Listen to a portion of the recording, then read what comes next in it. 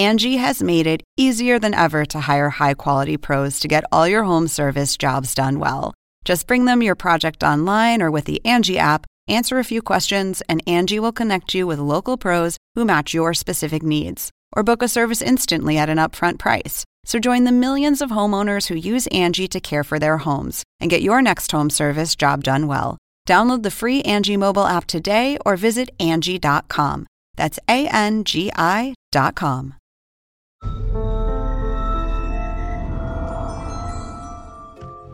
Up next, it's late on a Friday night.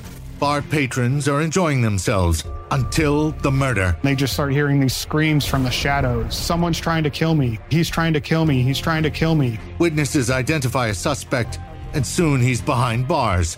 They just look at you and say, yeah, you did.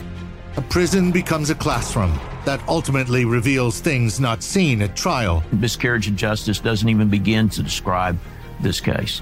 In the end, a forensic technique refined after the collapse of the Twin Towers exposes a killer. This is the holy grail of exonerations.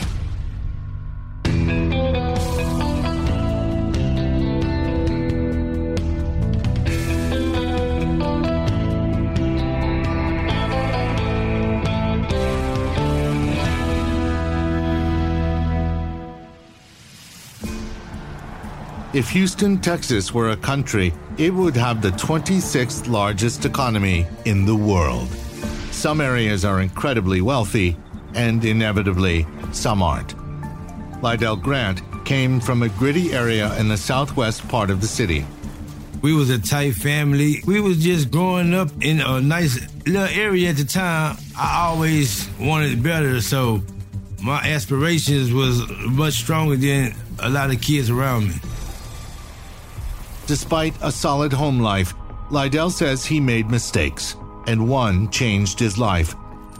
When he was 16, he was sentenced to 10 years for what he called a minor part in an armed robbery, and did the full sentence. He was released in 2004. I didn't go back to my old playground and mess with old playmates. I had to change my playthings, and that was one of the main things that I knew I had to do. Lydell aspired to work in the music industry and started making a name for himself in Houston's red-hot hip-hop community. That's right, we getting money over here. But women gotta understand I don't fall in love. I'm not a cop, I don't own a pair of handcuffs. When I meet a girl, I always had the dream of becoming a successful music mogul, not no artist. I wanted to be a mogul because music is my life.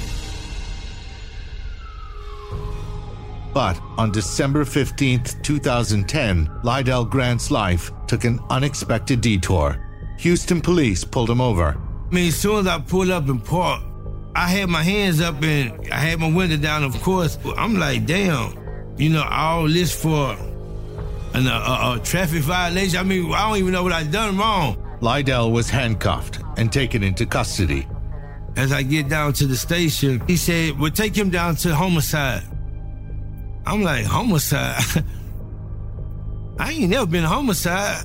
Police told him he was the only suspect in a murder that had made headlines across Houston. Seriously, I mean, I really, really thought that I was being punked. And I thought it was a prank. I was being pranked, but this was really going on. The murder happened 4 days earlier. On a Friday night, a frantic 28-year-old man named Aaron Shearorn ran up to a group of bouncers outside a downtown nightclub. Because he opened up his shirt and showed them that he had a puncture wound, a bloody puncture wound. And everybody watched on in horror. Seconds later, witnesses saw another man brandishing a knife, and it looked like he was after Aaron. Aaron begged the bouncers to protect him. The bouncers are trying to figure out what's going on. I think one of them said he thought they were in a lover spat, so they just kind of shoot him away and wouldn't let him inside. Aaron couldn't get any help and ran for his life. When Aaron realizes he can't get inside, he runs into an adjacent parking lot. He doesn't get far, and the man with the knife chases after him, grabs his jacket, pulls him in close, and begins stabbing him some more. And to the horror of the people on the balcony of the bar watching this unfold below, Aaron died later at a nearby hospital. Lots of people had a front row seat to his brutal murder.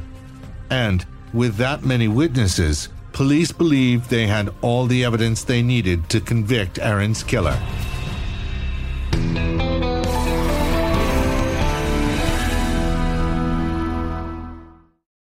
Angie has made it easier than ever to hire high-quality pros to get all your home service jobs done well. Whether it's routine maintenance, an emergency repair, or a dream project, Angie lets you compare quotes from multiple local pros, browse homeowner reviews, and even book a service instantly.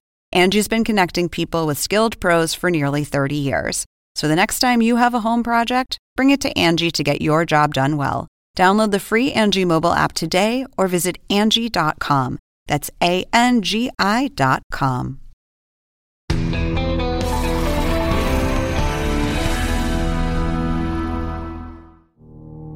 The people who witnessed Aaron Chiron's murder had differing descriptions of who did it.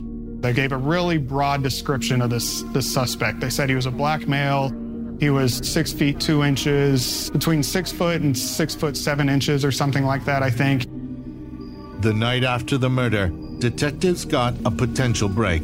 A man at the same nightclub, a witness to the murder, called to say he just saw someone he thought was the killer. One of the employees of the nightclub saw him parking his car right there in the very parking lot where this murder had taken place 24 hours earlier, and thought, well, that kind of looks like the guy who committed this murder last night.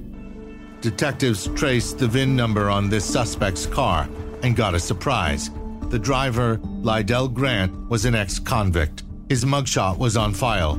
First, they went to the witness who had seen Mr. Grant get out of the car. And they went to him and they said, is this the person who did it? Or words to that effect. And that witness did pick Mr. Grant's photo. Out of a large group of witnesses, 7 people claimed to have a clear view of Aaron Chiron's killer. Separately, they were shown a photographic lineup of 6 different black men, among them Lydell Grant. They take that photo lineup and give it to 7 of the eyewitnesses they talked to a couple nights before. Turns out that 6 of the eyewitnesses point Lydell out of the photo spread and say, this is the guy. Soon afterward, Lydell Grant found himself behind bars again. Just out of nowhere, that quick, my life was snatched away. My life was snatched away for something that I have been accused of. Lydell told police he had no idea who Aaron Chiron was. As for his whereabouts at the time of the murder, he said he was bar hopping with a friend, and Lydell's friend backed up his alibi. Lydell doesn't dispute that he was in the area, and he has this great alibi witness. And this alibi witness testifies Lydell was never acting strange. He was never acting in a way that would suggest he killed someone. Detectives were unconvinced and said they had forensic evidence that could tie Lydell to the murder. Aaron Chiron fought for his life and scratched his killer. Skin cells were found under his fingernails. There was Aaron Chiron's DNA. Of course, there's going to be his DNA. It's his fingernails. And there was an unknown male contributor, obviously foreign to Aaron Chiron's. There was clearly a foreign contributor in that DNA mixture that was recovered from the victim's fingernails. The police knew at the time that that was going to be the perpetrator's DNA. Lydell had no scratch marks on his body. The DNA sample was tested by an analyst with the Houston Police Department Crime Lab. The state's DNA expert called the DNA mixture in this case inconclusive, said it was too complex of a mixture to interpret.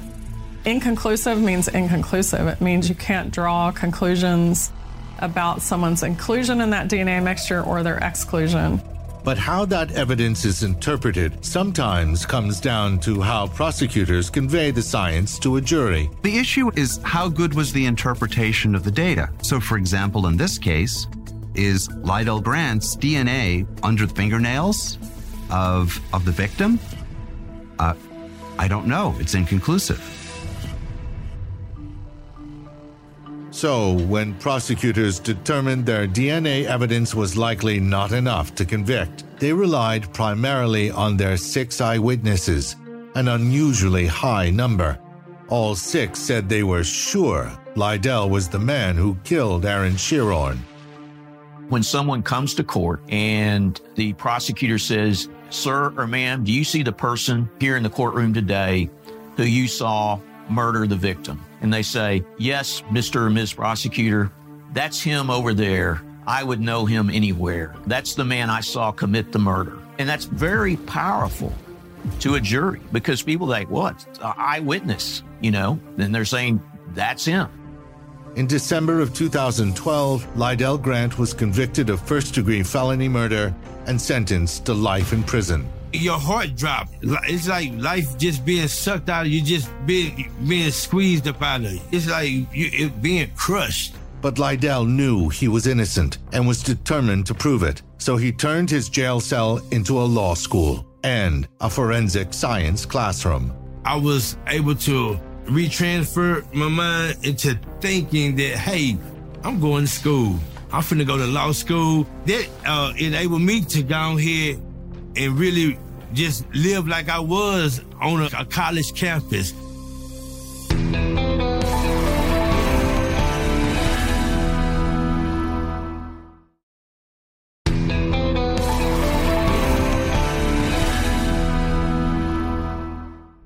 After his conviction for a murder he said he didn't commit, Lydell Grant was determined to turn his jail sentence into an opportunity.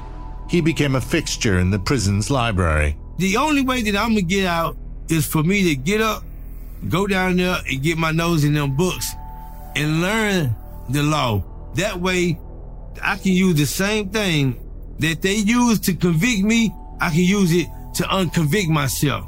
Because I knew, once again, that I did not kill no one. I knew it. Lydell learned that DNA technology at the time of his trial in 2012 was so advanced it should have been able to identify the killer's DNA. And the main evidence against him, the eyewitness identifications, they're notoriously unreliable. Lydell sent dozens of letters asking for help. One reached the desk of Mike Ware, both a former prosecutor and criminal defense attorney, now the executive director of the Innocence Project of Texas. Ware asked his students at Texas A&M's School of Law to dive into the case. We have to do a lot of internal vetting because we get so many letters before we actually take a case. Now, this came in as just one of thousands of letters we get every year. By this time, Lydell had been in prison for 6 years. The Innocence team soon realized he'd done his homework. The Innocence Project of Texas said, "We see that you have something that is promising."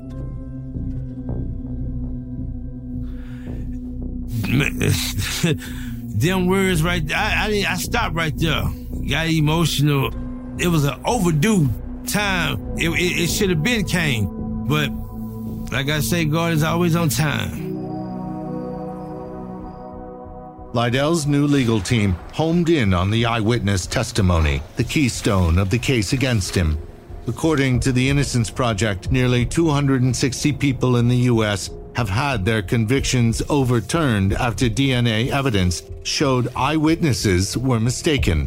People's memory is not a perfect camcorder, so to speak.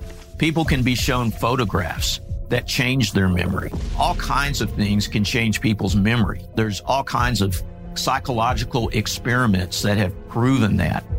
Even worse, study after study shows that cross-racial eyewitness identifications are particularly unreliable. And in Lydell's case, only one of the witnesses who testified was black. Lydell gets convicted, mainly the 6 eyewitnesses that the jury really hung on to. Their word of his face was burned into my memory. They pointed Lydell out in court. Just really confident eyewitness testimony that influenced jurors. Lydell's new legal team knew that attacking the eyewitness identifications was not nearly enough to prove his innocence. It is so much easier in our system to convict and incarcerate or even execute a completely innocent person than it is to exonerate a completely innocent person once they've been convicted. But while witnesses can be unreliable or completely mistaken, DNA is a more impartial witness. Lydell's team turned to the so far inconclusive DNA under Aaron Chiron's fingernails. Raw data from that sample was sent to Angie Ambers. She focused on parts of the DNA known as alleles. An allele is a variation that's observed at a particular DNA marker. And there were 26 alleles in this DNA mixture that not only did not match the victim, but they also did not match Lydell Grant. I thought, wow, this is not an inconclusive DNA mixture.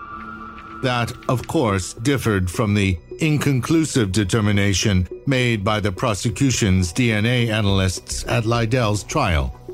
Dr. Ambers contacted Mike Ware with the news.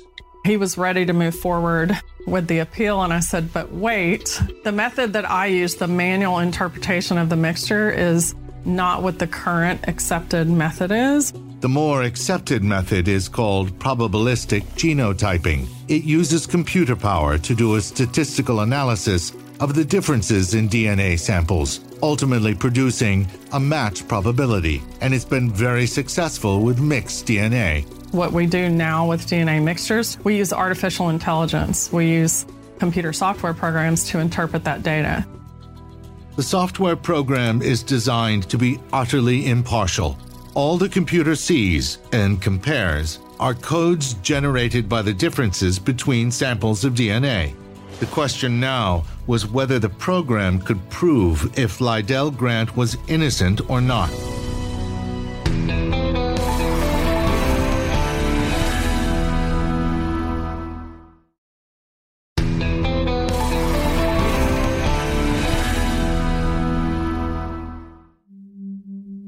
When the World Trade Center came down in 2001, the remains of some 2,700 people were mixed in among the dust and rubble.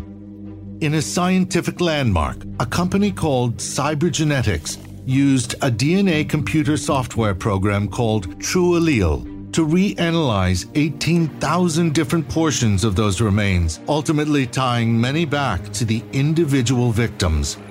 What TrueAllele does is it unmixes mixtures. So it can take the data that a crime lab generates from an evidence sample and take low-level or mixed DNA and find the genotypes of each person who left their DNA in that evidence. If TrueAllele could identify separate DNA profiles mixed together in the wreckage of the Twin Towers, could it identify the DNA of one single person, the unknown person whose DNA ended up under Aaron Chiron's fingernails? Analysts at Cybergenetics took the raw DNA data from Lydell's case and essentially used computers to separate the two different genetic contributors in that sample.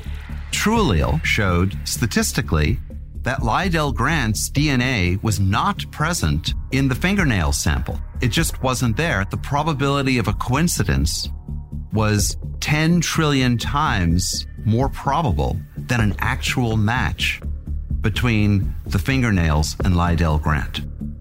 He wasn't there. 1 in 10 trillion. I can't even wrap my head around that. I mean, that's more people than we have on Earth.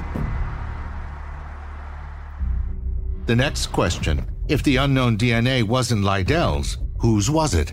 The DNA was entered into CODIS, the National DNA Criminal Database. There was a hit. We found the actual person whose DNA was left under the victim's fingernails. And that was thrilling. His name was Jamarico Carter. He was a year younger than Lydell and roughly the same height and weight. They both had short hair, but other than that, they didn't resemble each other. The DNA left no doubt. All 6 eyewitnesses got it wrong. Jamarico Carter was the killer. He is the perpetrator of this crime. And he had left Houston shortly after this murder took place and gone to Atlanta, and in fact engaged in a violent crime there that involved a stabbing. When Carter was told of the DNA evidence against him, he confessed. To this day, investigators are unsure why he killed Aaron Chiron. We felt like we had solved this case for the police and for the district attorney's office.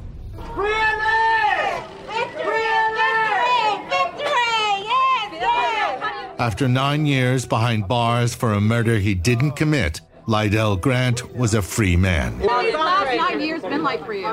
The last 9 years, man, I feel like an animal in a cage. Especially knowing that I didn't do it. How did this miscarriage of justice happen? For one, Aaron Chiron's murder was chaotic. According to police, Jamerico Carter chased him, stabbed him, chased him, and stabbed him again. Not exactly an ideal situation for people to make an eyewitness identification. Even worse, the witnesses were some distance away and the scene had very little light. It happened outside a bar. Alcohol was involved. And it appears detectives were so convinced they had their man, they might have, consciously or unconsciously, led their witnesses to Lydell's picture in the photographic lineup. There are many different ways in which the police, knowing who the suspect is, can steer the person to pick the person they want them to pick. They don't even realize what they're doing. The Houston Police Department and the Harris County District Attorney's Office declined to be interviewed for this program. Since Lydell's arrest, Texas has overhauled how it handles photo lineups. Now it needs to be they call it a double-blind lineup. An administrator, a blind administrator, so to speak, someone who doesn't know who the suspect is, gives the lineup to the witnesses. For Lydell Grant, being the mastermind of his own exoneration makes freedom especially sweet. Windows tinted, lights are flashing, so I pulls over. Suspended tag, driving license, but I'm still rolling. Bright lights got me looking in my mirror.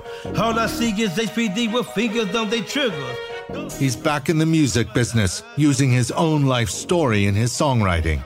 He's eager to let the world know that, despite everything, he's grateful for the science that freed him and bears no grudges. Victory is mine, said the Lord. And I'm going to just let the world know that, hey, man, it's forgiveness in this world.